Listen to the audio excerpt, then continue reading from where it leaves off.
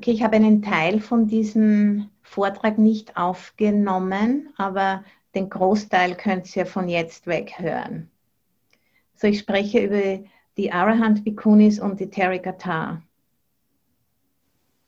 So, das sind in diesem Buch, den Therigathas, das sind 73 Gedichte, die sind in 16 Kapitel unterteilt und die sind nach bestimmten Regeln komponiert worden, um die Erinnerung zu ermöglichen. Weil die ersten 600 Jahre in der buddhistischen Lehre sind alle Lehren sind mündlich nur überliefert worden. Weil damals hat es noch keine Schrift gegeben.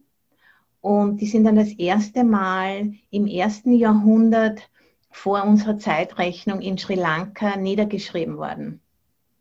In der Pali-Sprache. Und diese Gedichte kommen von einem Zeitraum von circa 300 Jahren. Die sind innerhalb von 300 Jahren komponiert worden.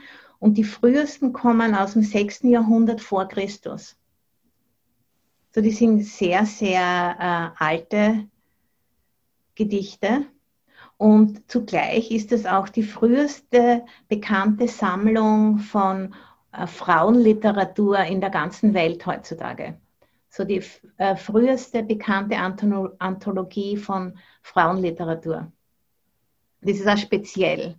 Und sie sind sehr aufgeklärte, niveauvolle Gedichte, die sprechen von sehr tiefen Einblicken in die menschliche Psyche und auch scharfsinnige Beobachtungen, was so im täglichen Leben abläuft.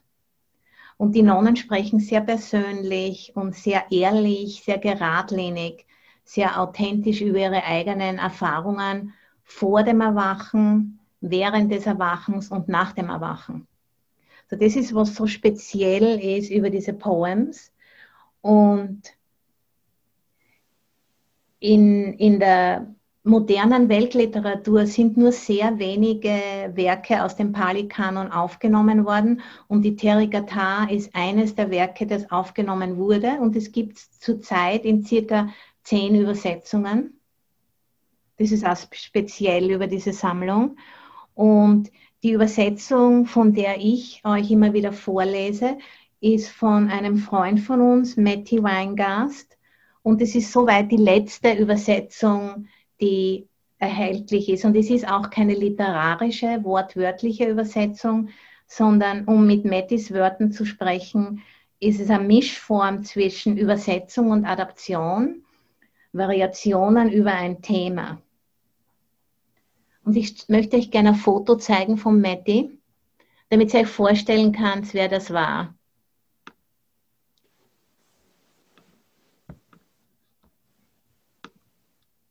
So, das ist Matti und ich letztes Jahr. Er hat bei uns ungefähr 6 Monate verbracht und hat direkt mit den Pali-Texten gearbeitet. Er ist flüssig in Pali. Und er hat aber auch verschiedene andere Übersetzungen herangezogen. Ich zeige euch noch ein zweites Foto von ihm. Er hat nicht immer nur übersetzt, sondern er hat auch mitgeholfen im Kloster. Zum Beispiel hat er mitgeholfen, diesen... Oh, wer ist jetzt Stop Share? Wo war das jetzt? Mitgeholfen, diesen Kuti hier zu bauen. Kuti ist eine Meditationshütte. Okay, hier ist das Foto. Seht ihr das jetzt? Das ist der Matti zusammen mit Robert. Der ist einer von unseren Board Members und die bauen eine Hütte im Wald, eine Meditationshütte. So, jetzt könnt ihr euch ungefähr vorstellen, wie der Matti ausgeschaut hat. Und es ist ein relativ junger Mann und es ist eher ungewöhnlich. Und er hat am Anfang sich auch nicht irgendwie sehr unsicher gefühlt, ist es okay, dass ich als Mann diese Gedichte übersetze. Und er hat einmal in einem Retreat einfach nur so versucht, 1, 2 Gedichte zu schauen, wie das eigentlich klingt in Englisch. Und danach hat es dann einfach angefangen, durch ihn durchzufließen und dann hat er einfach weitergemacht. Und jetzt haben wir dieses wunderbare Werk von ihm, das sehr intuitiv und nicht wortwörtlich die Message rüberbringt von diesen Bhikkhunis. Und weil seine Absicht war in erster Linie, er wollte diesen persönliche, unverfälschten Stil von den Nonnen bewahren und wollte sich da jetzt nicht unbedingt in der Korrektheit der Grammatik und der Wörterbücher verlieren, sondern er hat es wirklich vom Herzen heraus aufs Papier gebracht. Und mittlerweile gibt es schon die 4. Auflage von diesem Buch. Das gibt es bei Shambhala und das habe ich auch im Quellenverzeichnis angeführt. Das ist im Februar dieses Jahres rausgekommen. Es gibt schon die 4. Auflage, so es scheint auf sehr viel Resonanz zu stoßen und wir freuen uns natürlich darüber. So. Ja, und was ich auch noch sagen wollte, obwohl die Therigatha nur eine ganz kleine Sammlung ist es trotzdem ein sehr bedeutendes Dokument für die Studie des frühen Buddhismus und was irgendwie das zentrale Teaching vom frühen Buddhismus war. Und das ist auch ein Grund, warum ich das zusammen mit den Bodhisattva-Dhammas gewählt habe als Thema für unser Aloka-Dharma-Zoom, weil das sehr gut irgendwie die Kernlehre herausstreicht. Und dann wollte ich auch noch erwähnen, es gibt auch ein Gegenstück für die Mönche, das ist genannt der Therigatha. Und von dem Therigatha gibt es nur 2 oder 3 Übersetzungen. Das hat eben auf weniger Resonanz gestoßen, es ist weniger persönlich und auch sehr schön, aber mehr abgehoben, kann man sagen. Weniger gegroundet im täglichen Leben und in diesen ganzen Problematiken, die das tägliche Leben aufwerfen für uns. Dadurch hat es immer noch sehr viel Anreiz für Leser von heute, weil es eben so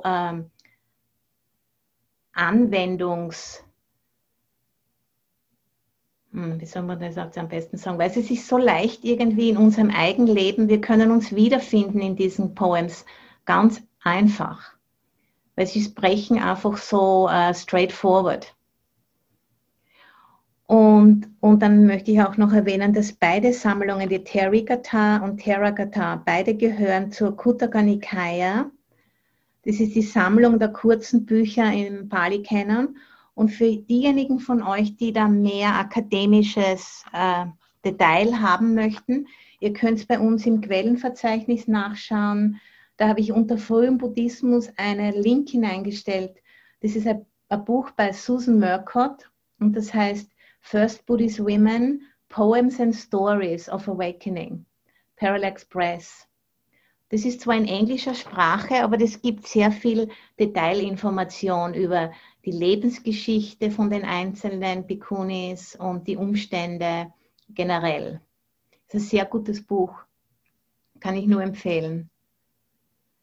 Und in der Therigatha gibt es einige Passagen, die was speziell interessant ist für Frauen von heute ist, dass 2650 Jahre vor 2600 Jahren wurden da damals schon Passagen zitiert über das ebenbürtige spirituelle Potenzial von Frauen und Männern.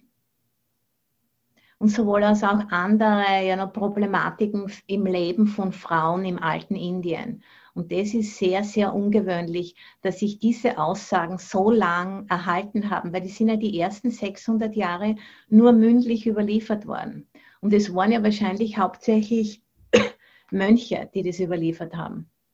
Und dass sie sich genug dafür interessiert haben und sich davon wirklich angesprochen gefühlt haben, dass das überliefert wurde und nicht einfach zur Seite geschoben wie so viele andere Werke von Frauen, die wahrscheinlich auch geschaffen wurden vor Tausenden von Jahren. Das ist sehr, sehr ungewöhnlich, dass sie das bis heute quasi erhalten hat. Das ist einfach erstaunlich, muss ich sagen.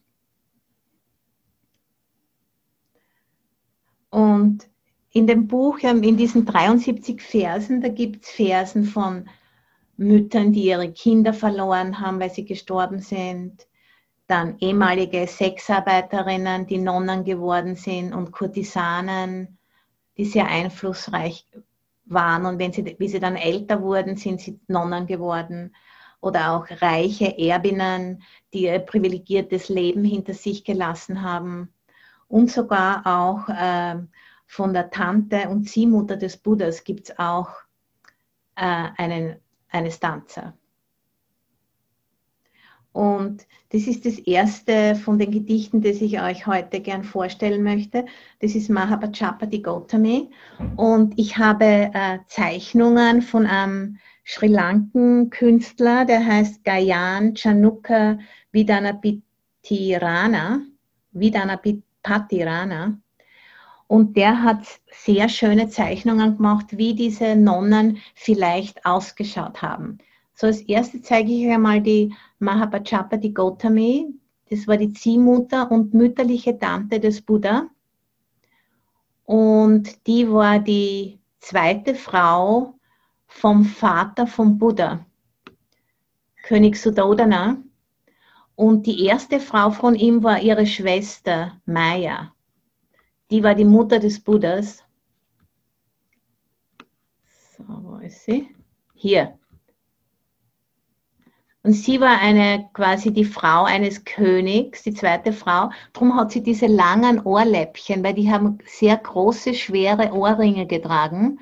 Und wie sie dann Nonne wurde, hat sie die Ohrringe rausgenommen und diese langen Ohrläppchen sind natürlich geblieben. Und sie tragt hier ihre Robe und ihre Almosenschale. Und Mahapajapati Gautami ist die erste Anführerin im Bhikkhuni-Orden gewesen, weil sie hat eben diese verschiedenen Eigenschaften schon entwickelt gehabt, weil sie die Frau eines sehr mächtigen Mannes war. Und jetzt werde ich euch das Gedicht vorlesen. Und wie sie ordiniert hat, war sie schon, glaube ich, über 60 Jahre alt. Mahapajapati, protector of children. I know you all.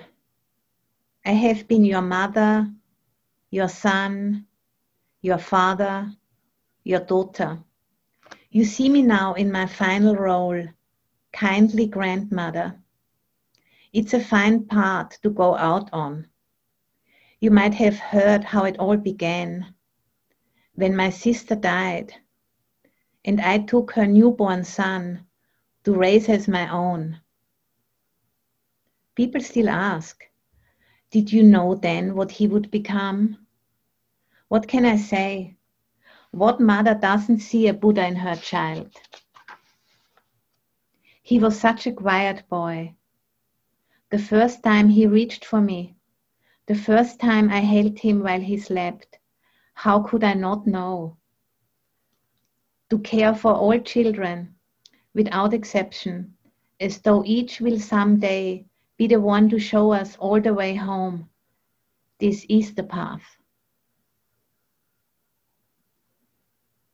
Und jetzt bitte ich die Sabrina, dass sie es in Deutsch liest.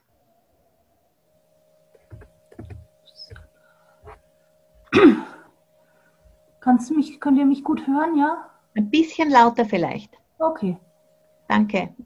Mahapajapati, Beschützerin der Kinder. Ich kenne euch alle.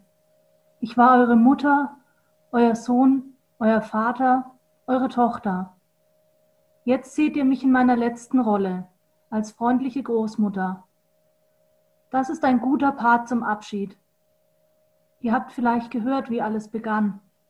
Als meine Schwester starb, nahm ich ihren neugeborenen Sohn auf und zog ihn als meinen eigenen groß.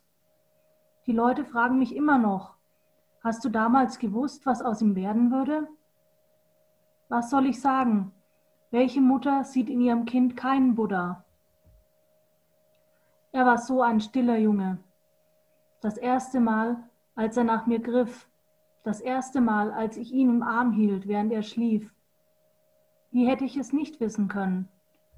Sich um alle Kinder zu kümmern, ohne Ausnahme, als ob jedes eines Tages dasjenige sein wird, der oder die uns allen den Weg nach Hause zeigt.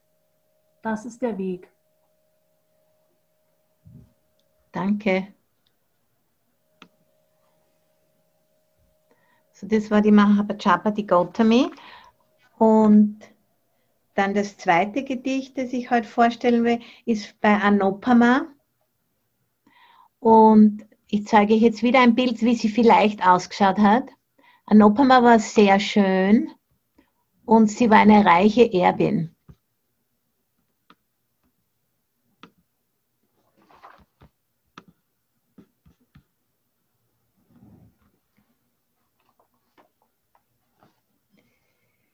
Sie war die Tochter eines reichen Bankiers, der hat Matcha geheißen.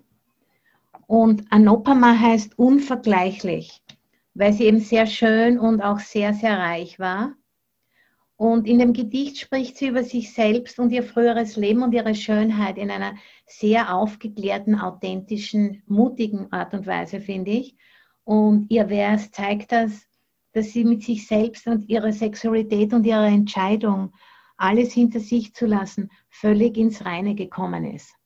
Und ich finde, es ist sehr, sehr inspirierend und kraftvoll, wie sie da spricht. Anupama, beyond compare.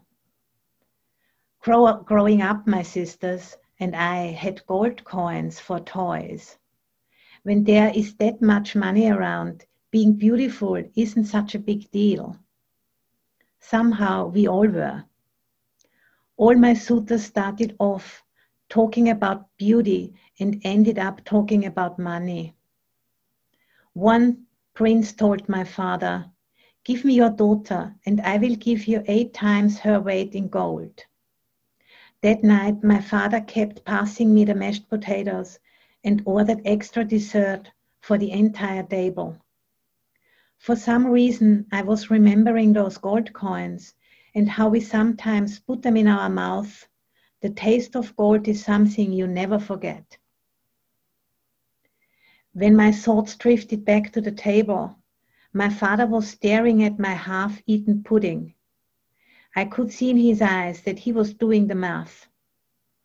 That night I cut off my hair, climbed out the window and walked away. I knew it would be a long journey. At least I was starting on a full stomach. That was many years ago. Looking now at these old hands, I can't help thinking the prince's offer was a little silly. Any day now, these crows and dogs will get all this for nothing. Know your price, my sisters. Don't accept less.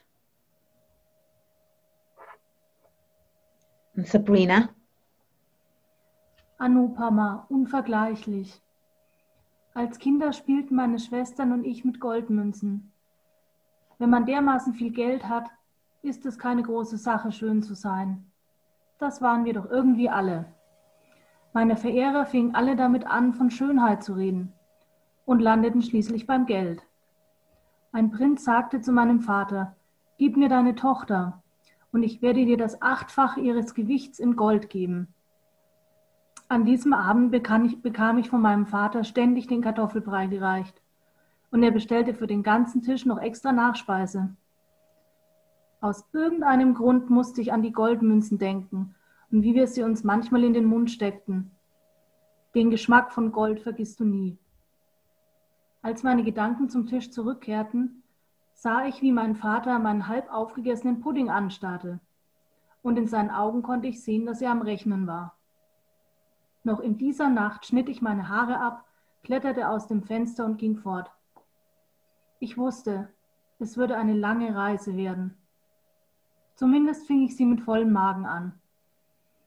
Das ist nun viele Jahre her. Wenn ich mir jetzt diese alten Hände anschaue, denke ich mir, dass das Angebot des Prinzen ein bisschen albern war. Nicht mehr lange, dann werden die Krähen und Hunde all das hier bekommen. Ganz umsonst. Kennt euren Preis, Schwestern. Verkauft euch nicht unter Wert. Danke.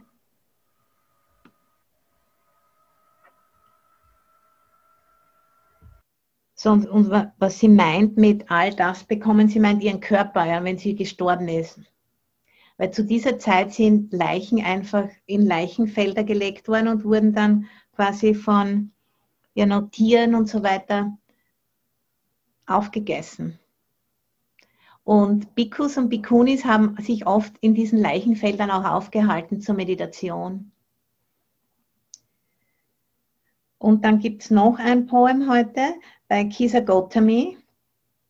Und Kisa heißt dünn, weil sie war sehr dünn, nehme ich an, oder nehmen wir an. Und sie war mit dem Buddhas Familie weitschichtig verwandt, aber ist von einem verarmten Zweig von der Familie gewesen. Und sie wurde Nonne aus Kummer, nachdem sie ihren Sohn verloren hat, der weniger als 2 Jahre alt war, wie er plötzlich verstorben ist. Und sie war aus einer armen Familie und hat in eine wohlhabende Familie eingeheiratet und wurde aber von ihren Schwiegereltern sehr, sehr schlecht behandelt.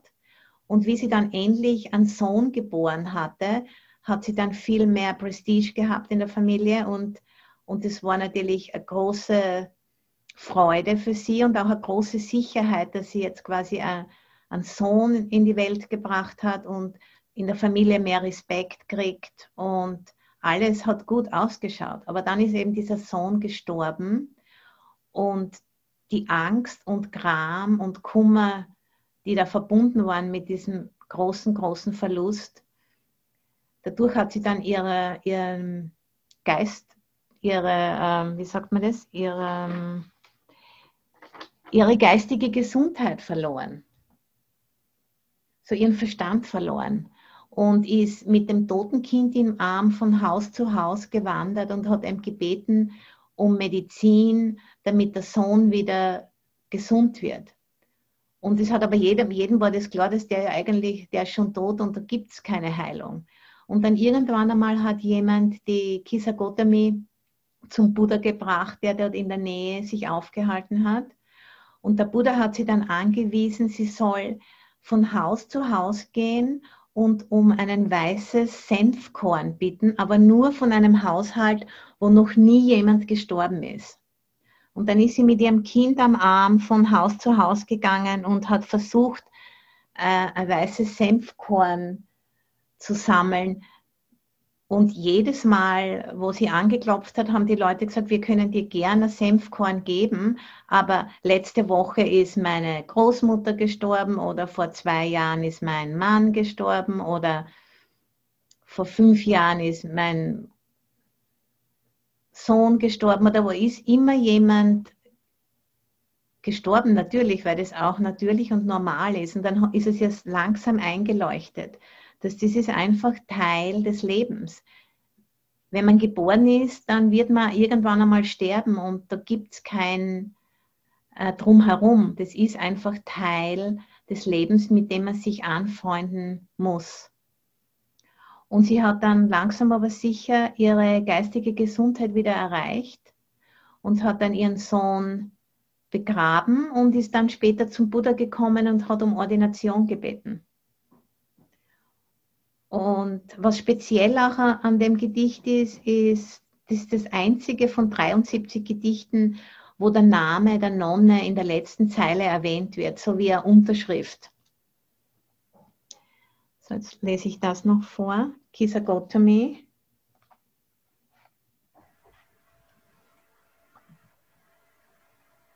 Kisa Gotami, Skinny Gotami. Und apropos, weil ich gesagt habe, sie ist von derselben Familie wie der Buddha. Gotami, Mahapajapati Gotami und Kisa Gotami. Das ist auch der Familienname, der vorkommt. A child dead. A mad search for a magic seed. It's a story as old as dust. Brave up, my sisters. The day will come when you run from house to house. People will meet you at the door, look you in the eye, and they won't let you in. I'm sorry, they'll say, but we can't help you. Listen, when everyone you love is gone, when everything you have has been taken away, you will find the path waiting underneath every rock on the road. These are the words of Kisa Gautami. Und jetzt möchte ich noch das Bild auch zeigen, bevor die Sabrina liest.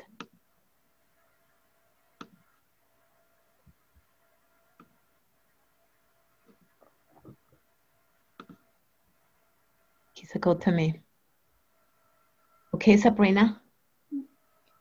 Kisa Gautami, die dünne Gautami, ein totes Kind und die verzweifelte Suche nach einem magischen Senfkorn. Es ist eine uralte Geschichte. Seid mutig, Schwestern. Es kommt der Tag, an dem ihr diejenige seid, die von Haus zu Haus hastet. Die Leute machen euch die Tür auf, aber wenn sie den Blick in euren Augen sehen, werden sie euch nicht reinlassen. Tut uns leid, werden sie sagen, aber wir können dir nicht helfen. Hört zu, wenn alle, die ihr liebt, nicht mehr da sind, wenn alles, was ihr habt, euch genommen wurde, werdet ihr merken, dass der Weg unter jedem Stein der Straße auf euch wartet. Dies sind die Worte von Kisa Gautami. Okay.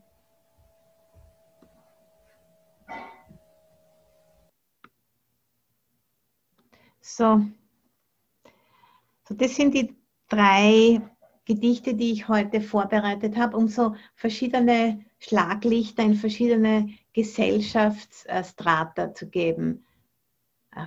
Arme Frau, reiche Frau, mächtige Frau, und dann gibt es auch noch viele andere Beispiele. Kurtisanen, Prostituierte, ehemalige, und Frauen, die gegen ihren Willen verheiratet wurden und die sehr viel ständig arbeiten mussten und überhaupt keinen Space für sich selbst hatten. Ehemalige Sklavinnen, alte Frauen, ganz junge Frauen. Es gibt so viele verschiedene Blickwinkel, von denen diese Nonnen quasi auf ihr eigenes Leben schauen und was sie dazu gebracht hat, sich für einen Weg zu interessieren, der in die Freiheit führt, in die geistige Freiheit führt, in die Freiheit von Unwissen, in die Freiheit von Gier, in die Freiheit von Hass. Und wie ich schon ein paar Mal erwähnt habe, man kann die Praxis oder den Weg unter anderem zusammenfassen, dass es darum geht, diese 5 Fähigkeiten, die 5 Indriya zu entwickeln.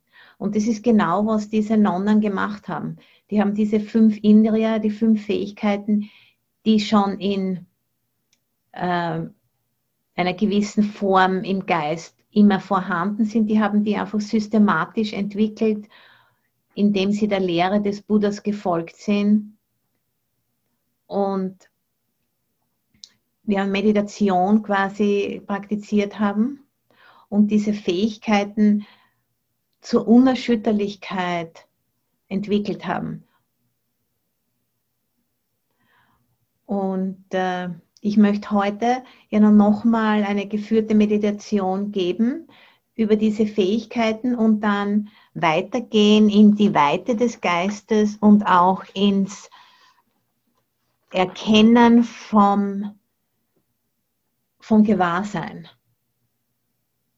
Und dann am Ende, wenn der Geist dann wirklich weit und offen und einigermaßen still ist, möchte ich gerne mit euch einen Chant teilen, der in der Pali-Sprache, sodass ihr einmal Erfahrung habt, wie so ein Chant in der Pali-Sprache sich anhört. Und der Chant heißt auf Deutsch Besinnung auf die vortrefflichsten Arahant-Bhikkhunis. Und heute möchte ich das mal in Pali vorstellen und dann beim nächsten Mal können wir dann mehr im Detail drüber reden und dann können wir auch eine Übersetzung von diesem Chant miteinander durchgehen. Und ja, die Pali-Sprache wurde, damit ihr das auch noch wisst, die wurde nicht als Umgangssprache benutzt, sondern das ist eine Sprache, die kreiert wurde, um die Lehren des Buddhas niederzuschreiben. Der Buddha selbst hat in einer anderen Sprache gesprochen, Magadhi. Das war die Sprache, die im Gangesbecken von Indien zu der Zeit gesprochen wurde. Und die Pali-Sprache ist so, irgendwie kann man vergleichen mit dem Latein bei uns. Und es ist auch sehr eng verwandt mit Sanskrit. Zum Beispiel Dhamma ist Pali und Dharma ist Sanskrit. Und Sutta ist Pali und Sutra ist Sanskrit. So ist sehr, sehr eng verwandt. Und der Chant ist etwas lang für Leute, die noch nie sowas angehört haben. So ich hoffe, dass ihr das durchhalten könnt. Und wenn euch fad wird, dann einfach mindful to be, achtsam sein über Fadheit. Das ist auch eine Art der Meditation, die sehr, sehr wichtig ist. Weil wir sind irgendwie gewohnt, im heutigen Leben sehr, sehr viel Stimulation zu haben. Und das ist eines der sehr gefährlichen Dinge, die passieren in dieser Zeit, dass Leute so viel Stimulation brauchen, um sich irgendwie zu fühlen. Und das ist sehr, sehr schlecht für die geistige Gesundheit und auch für die Ruhe des Geistes, weil ohne eine gewisse Geistesruhe kann man keinen Einblick in die Realität finden. So wenn man systematisch sich herunterarbeitet von der Abhängigkeit von Stimulation, das ist eine große Bekräftigung. Selbstempowerment heißt das in Englisch. Self-Empowerment, ich weiß nicht, wie man das in Deutsch jetzt sagt. Aber es ist sehr, sehr zuträglich für geistiges Wohlbefinden. Und ich möchte diesen Chant auch als Empowerment, als Ermächtigung irgendwie mit euch teilen. Ermächtigung von diesen Bhikkhunis, die vor so langer Zeit gelebt und praktiziert haben und den Weg wirklich zum vollen Ende gegangen sind. Und wir alle können das auch machen. Und wir machen es auch, sonst wären wir ja nicht hier, würde ich sagen. Weil es gibt ja so viele andere Dinge, die man machen könnte heute. Okay, so. Thank you for listening. To learn how you can support the teachers and Dharma Seed, please visit dharmaseed.org/donate.